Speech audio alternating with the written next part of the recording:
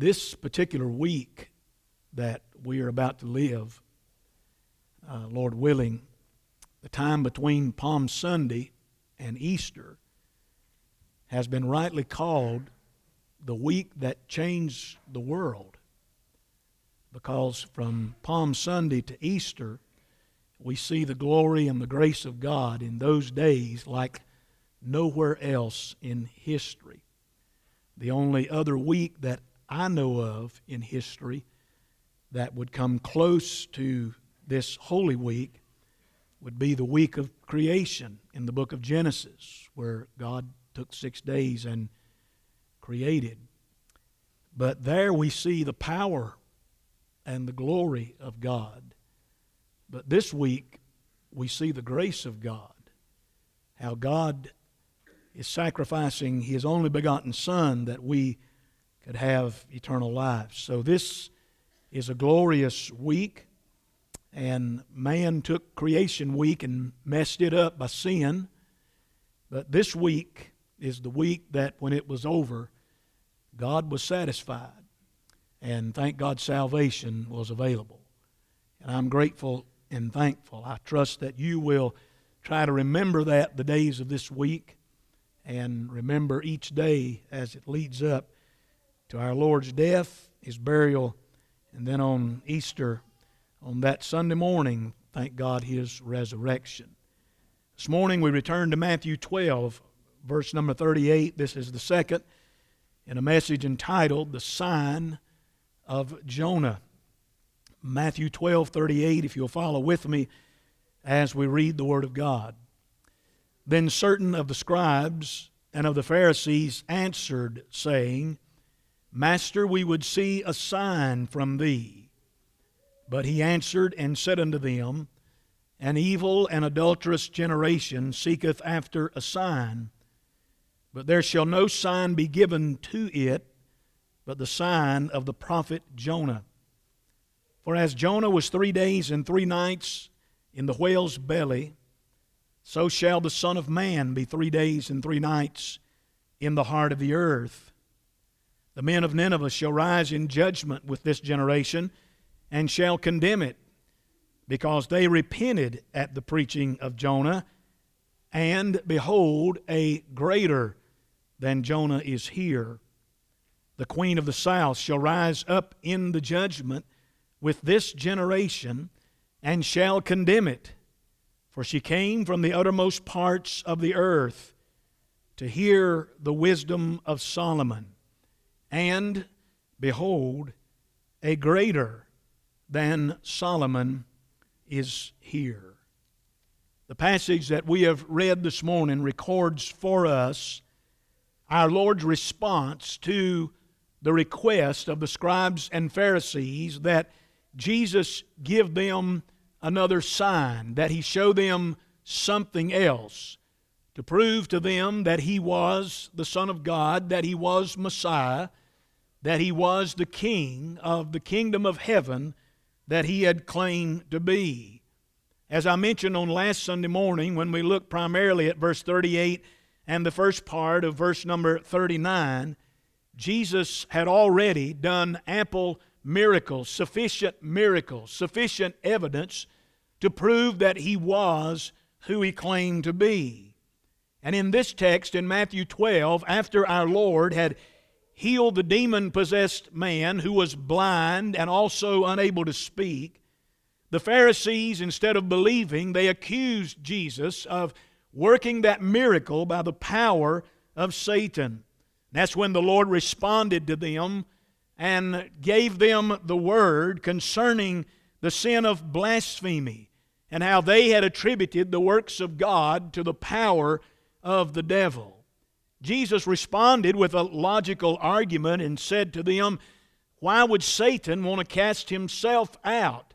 That's illogical. That makes no sense, Jesus said. He further gave them His teaching about the sin of blasphemy and how the words that come out of their mouth actually reveal the condition of their heart. It was after that that the scribes joined up with the Pharisees in verse 38 and wanted Jesus to do something else. They wanted Jesus to do another miracle. They wanted him to do something that would convince them that he was who that he said that he was. They wanted more proof. Just like the lost world, they're never satisfied with the truth of the Word of God. They're never satisfied with the evidence and with all of the truth that is given to us in the Scripture. So in verse 38, there was a sign requested. We looked at that on last Lord's Day. But in verses 39 through 42, we see the sign is rejected. The sign that they requested was rejected by Jesus Christ. He said to them in verse number 39, he said the latter part, "And there shall no sign be given to it, but the sign of the prophet Jonah." He categorized them just like they needed to be categorized, as an evil and adulterous generation. And to categorize them as that was one of the most offensive things that Jesus could have said to this unbelieving crowd. Then secondly, he responded by saying that the only sign that they would see, would be that final sign, and it related to what happened to Jonah the prophet in the time when Jonah was swallowed by the great fish and was in the belly of that fish and then was spit out of the mouth of that fish as a sign of the resurrection of Jesus Christ. Now our Lord is under no delusion here when He's speaking to the scribes and Pharisees. He is under no pressure to do something amazing or to work another miracle to convince them of anything. And the reason is they were not interested in being convinced. I'll probably mention this again in the message, but I stand amazed sometimes at Christians, at how we wonder why people do not believe the gospel. They don't believe the gospel because they don't want to believe the gospel. They're not interested in believing the gospel. And the only thing that will convince them of that is the Spirit of God and the Word of God. Our job is to give them the truth of the Word of God, and it is the work of the Spirit of God to convince them of who they are and of who Jesus is. We ask ourselves that many times, why people believe, why they refuse to believe that Jesus Christ is God in the flesh. There are entire belief systems, entire denominations, entire cults that are based on the denial of the deity of Jesus Christ. The Jehovah's Witnesses would be one of those. The Mormons, the Church of Jesus Christ of Latter-day Saints, is another. Millions of people involved in those two belief systems whose main point of agreement is that Jesus Christ is not the Son of God. He is not the Son of God. He is not equal with God. He is not part of God the Father, God the Son, and God the Holy Spirit. He's not where God the Father is. And they believe, and we ask ourselves, why would anyone want to deny that? For the same reason the scribes and Pharisees are asking for another sign. Do something else to convince us that you are who you said that you are. Maybe you've asked yourself that as well. Well, if I read Romans 1, 19 through 23, if I read that correctly, the Lord has placed that truth in every man's heart. There's a lot of people who work hard every day to convince themselves that they do not believe in God. But if you read Romans 1, 19 through 23, the Apostle Paul says that every man and every woman has the knowledge of God written on their hearts. They know there is a God and they know that they ought to worship Him, but they work hard not to do that. Why? Because they have no desire to worship God. They want to worship themselves, and they want to elevate their own sinful humanity to the deity in their own life. We are living in a culture that is saturated with that kind of thinking and that kind of living. So Jesus, in our text this morning, makes it clear that the problem is not with the proof, the problem is not with the evidence that He has already provided or will provide. The problem is with the heart of man. So with the scribes and Pharisees, they want a sign from Jesus. And He says to them, there shall no sign be given. It doesn't mean that He will not work any other miracles, because He will. But it means there will no sign be given except the sign of Jonah the prophet. He is saying to them and to us, there is one final sign that God has given, not just to their generation, but to the entire world, to humanity, the sign of Jonah, which is the resurrection from the dead. I want you to look with me for a few moments this morning at this final sign, this sign of Jonah.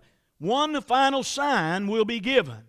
It'll be the great conclusive final sign. It would be given when Jesus made atonement for our sins. He would rise from the dead. The choir sang about atonement a while ago. After our Lord atoned for man's sin on the cross of Calvary, and after He was crucified and buried, then He rose from the dead on the third day. This would be the final, verifiable, historical sign. If Jesus Christ is somewhere today on earth, in a tomb, buried, and if the resurrection was a hoax, and if the resurrection of Jesus was a myth or a fairy tale, then your faith is in vain and my faith is in vain, and we are the most foolish people on the face of God's earth. But our faith is not in vain. Your faith is not in vain, and we are not the most foolish people on the face of the earth. We are among those who believe by faith that Christ did what the Word of God said that He did, that Christ did what witnesses bore testimony to what He done, that 500 at one time bore witness to the fact that Jesus Christ rose from the dead. And our faith stands on that solid foundation. It is the one truth that separates Christianity from all other belief systems, that is, that our Lord lives.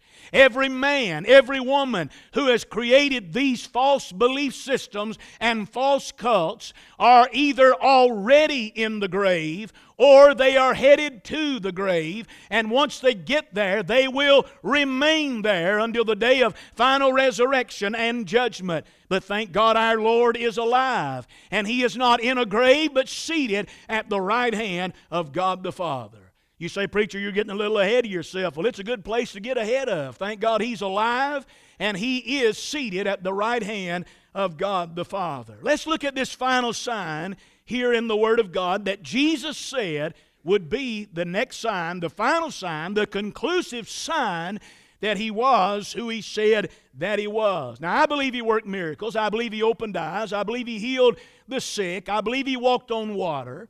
I believe He created food in the hands of His disciples to feed multitudes. I believe every bit of that. I believe He was born of a virgin. I believe that He lived and died a sinless life. I believe all of that because the Word of God says that. But had He not rose from the dead, there would be a deep, dark shadow cast upon all of that. There would have been explanations offered for all of that men would have bought into. But thank God He lives, and that final sign has been completed. First of all, look with me at the prophet Jonah. And you have to ask yourself, why would Jesus take something as significant and something as important and something as essential as His resurrection from the dead and connect it with an Old Testament prophet by the name of Jonah? Most of us here today know about Jonah. He was a preacher called by God to preach to the Ninevites. You can read his story in the Old Testament book called Jonah. But Jonah hated the Ninevites. God called him to preach to the Ninevites, and Jonah hated the Ninevites. He didn't want any part of going down there and preaching to them, so he decided to take life into his own hands. He got on a ship, paid the fare thereof, and decided he would go live his life in another direction. He was on a ship headed to Tarshish to flee from the presence of the Lord. But Jonah soon realized you cannot flee from the presence of the Lord. If you're here this morning and you're unsaved and you say, I'm living my life and I'm living it as far away from God as I can, that's a bad thing to do. That'll end up in eternal damnation.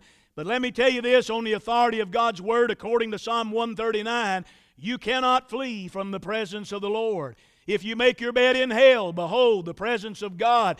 God knows where we are, and we cannot get away from Him. And Jonah gets on the ship. You know the story. As he's on the ship, a storm. God creates a storm. A strong wind begins to blow in Jonah chapter 1, verse number 4. And Jonah's not going to those wicked people. He's not going to those Ninevites. They were the Nazis of the ancient world, a violent and cruel people. And Jonah didn't believe they deserved any of God's grace and mercy. But God sends out this great wind into the sea, and the ship Jonah's on with the sailors is in danger of sinking. And the sailors are trying to figure out the problem. And they finally figure out, Jonah says, I'm the problem.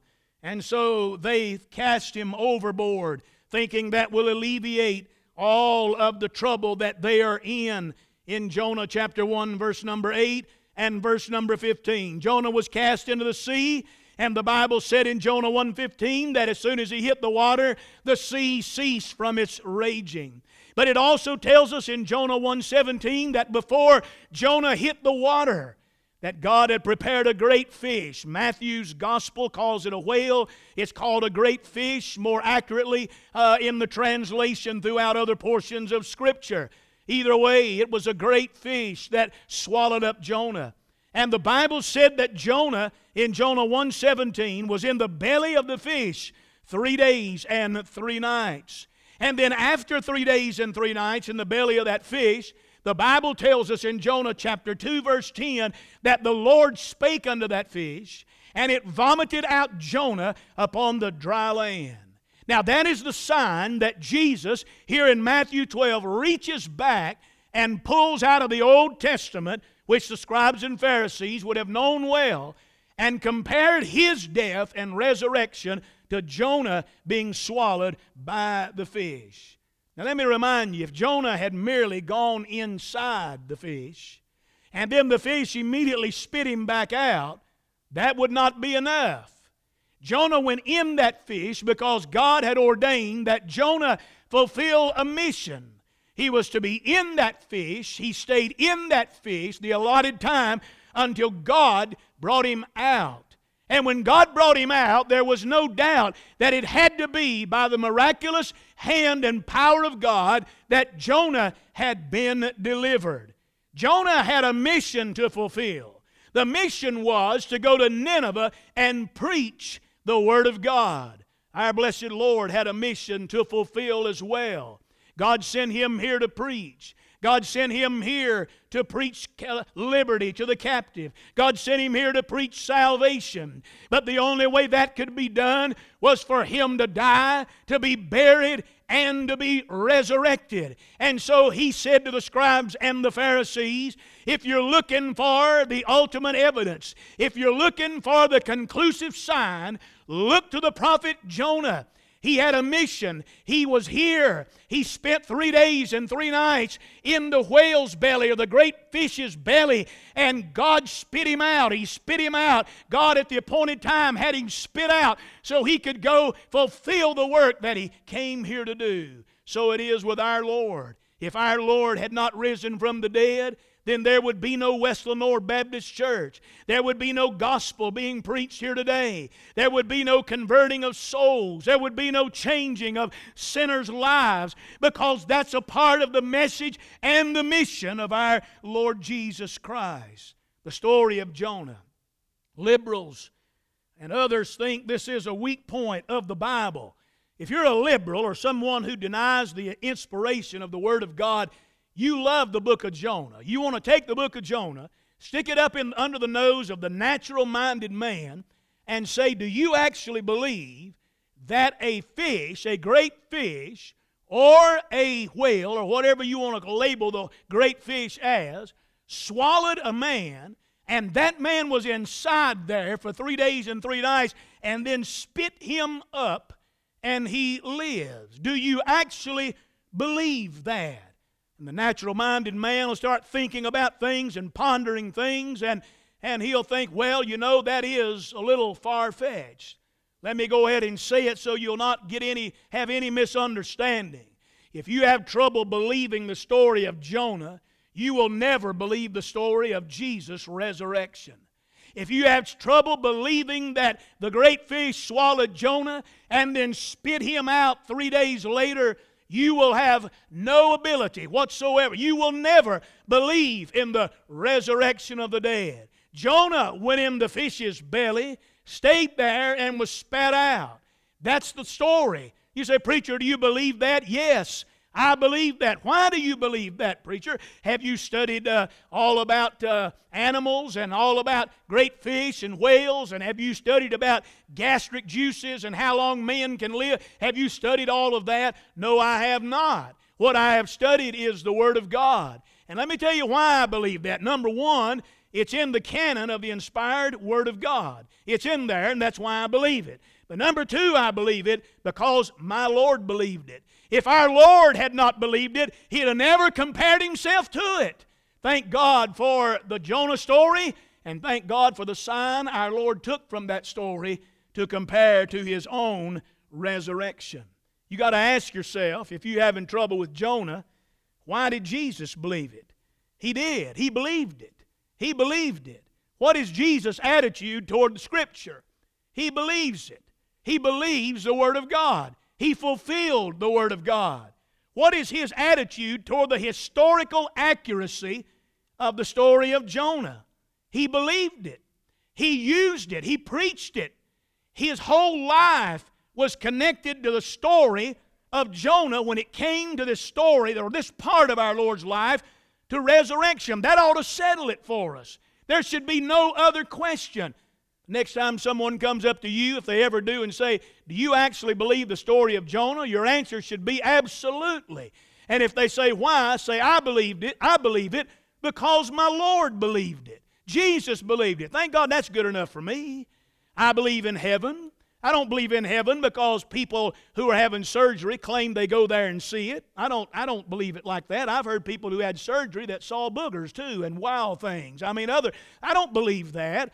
I believe that because Jesus said, I go to prepare a place for you, and if I go, I will come again. I believe that because the Bible said there is a heaven. And the story of Jonah is true because Jesus said it was, and He compared His own death, burial, and resurrection to what happened to Jonah. I want you to note clearly that Jesus accepts the story of Jonah. He accepts it as an historical record. Do you think our Lord would compare His bodily resurrection to a myth or a fairy tale? This is no Moby Dick story. This is no Cinderella story.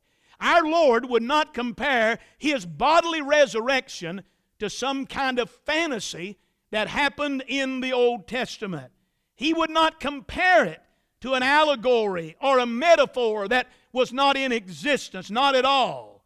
Jonah was swallowed by the fish. Jonah was spat out by that fish on the third day. Our Lord was buried in a tomb after His death.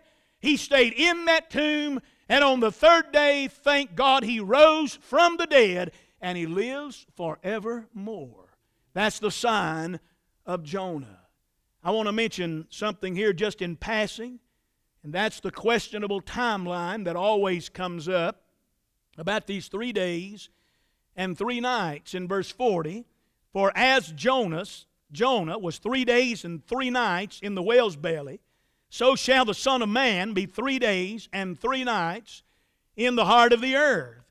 Jesus, speaking to the scribes and Pharisees, said Jonah was in the belly of that fish 3 days and 3 nights. And just exactly like it, I will be in the heart of the earth 3 days and 3 nights. This timeline, this is a problem for some, because if Jesus was crucified on Friday and raised on Sunday morning, then it don't take too many people to figure out that really is not 3 days and 3 nights. I've heard men try to argue and redo the whole calendar and try to change things in the Word of God to get our Lord crucified on Thursday, and I know many credible men who claim that and know that, but Jonah was not 3 days times 24 hours in the belly of the fish, as Jesus was not 3 days times 24 hours in the grave. Notice what the text says. The text says 3 days and 3 nights. Just as it was in the Old Testament Hebrew, it's a Hebrew idiom. It's an expression of speech. It refers to 3 days either in whole or in part. It's the same thing as if I would say, boy, when you were talking yesterday or you were singing yesterday, you hit the nail on the head. I'm not saying that you literally took out a hammer and hit the nail on the head. That's not what I would be meaning. I'm not saying in absolute exact literalness. Either way, Jesus said, this is a sign of the foreshadowing of my resurrection. And according to how the Hebrews talked about a day, our Lord was in the grave as Jonah was in the fish 3 days and 3 nights. The sign itself. The Son of Man is going to be in the heart of the earth. Now this is where preachers take a lot of liberty here in verse number 40. And they go to Ephesians and they pull in a lot of passages about Jesus being here and there in the heart of the earth. Please don't overread. If you're going to, that's in Ephesians. Deal with that in Ephesians. But here in Matthew's gospel, when he tells us he will be in the heart of the earth, what he is telling us is that our Lord would be dead. Christ was in the grave just as Jonah was in the belly of the fish. He was there 3 days, 3 nights, just as Jonah was in the belly of the fish 3 days and 3 nights.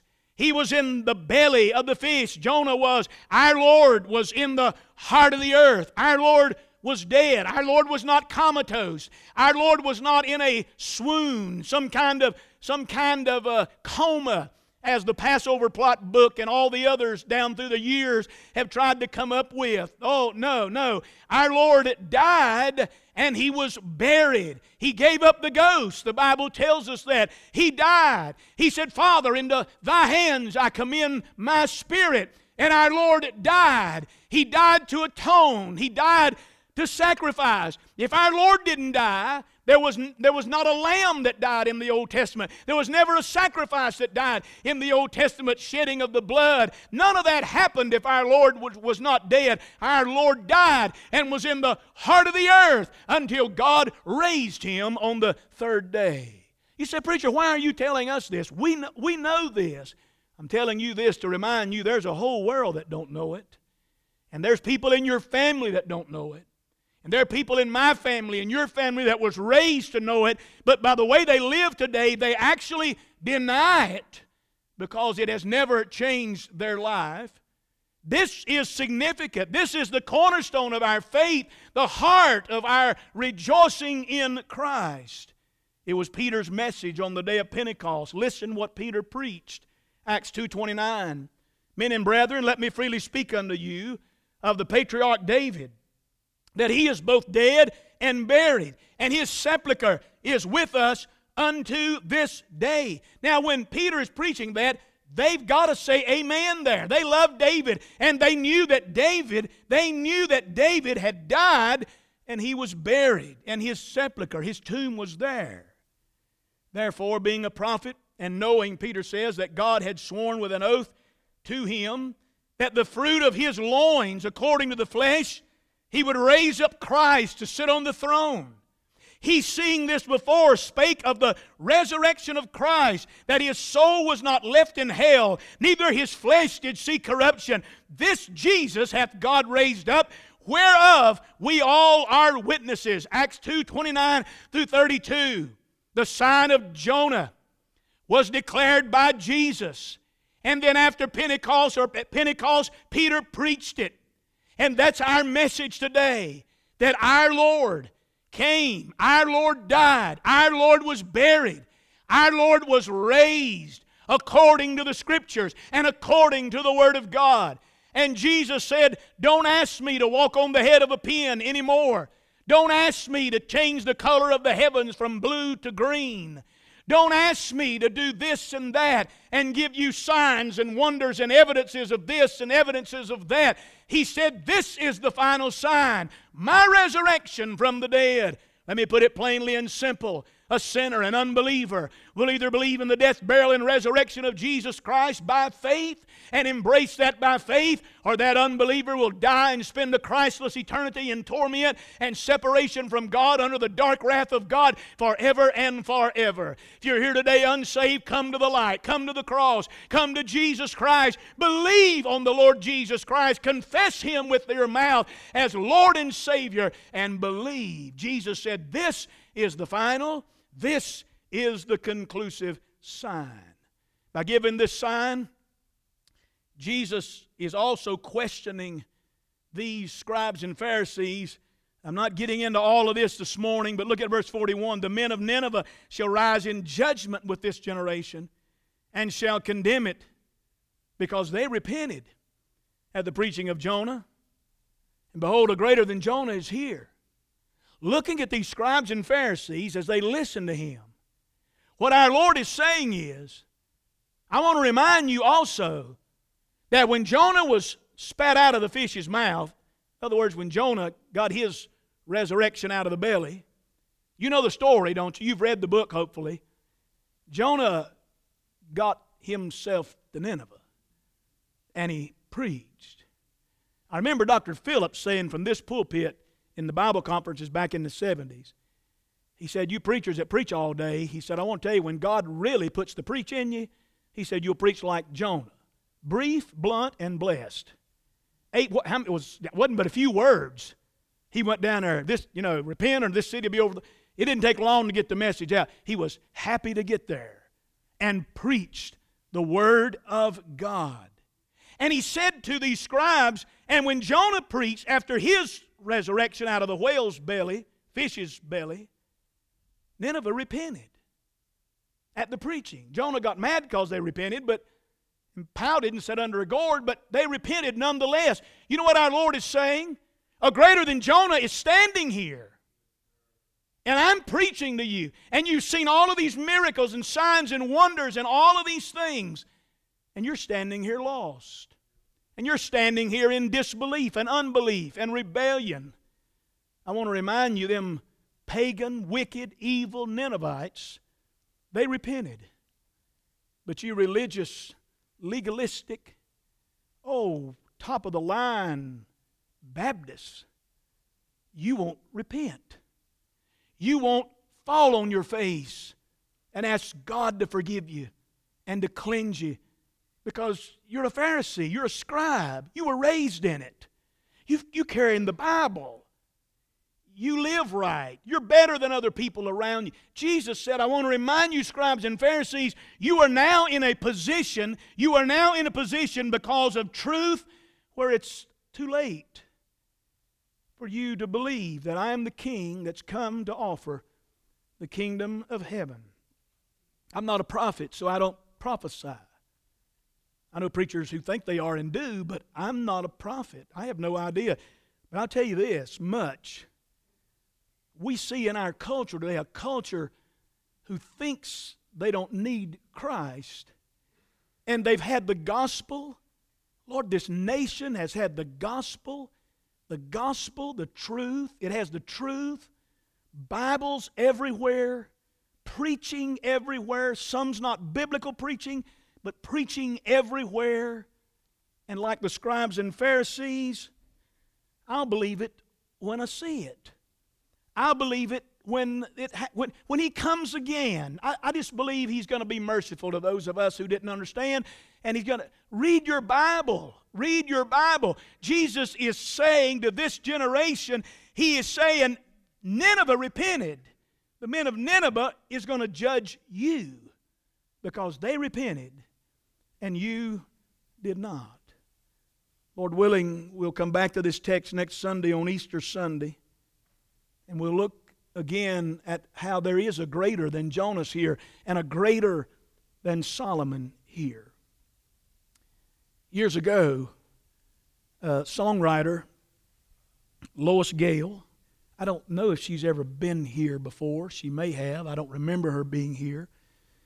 But she wrote a song entitled The Last Blood. Some of you will remember that song. It's probably been sung here down through the years. I think the Hayes family sang it for many years, probably still do.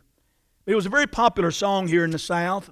Many choirs, quartets, singing groups sang it.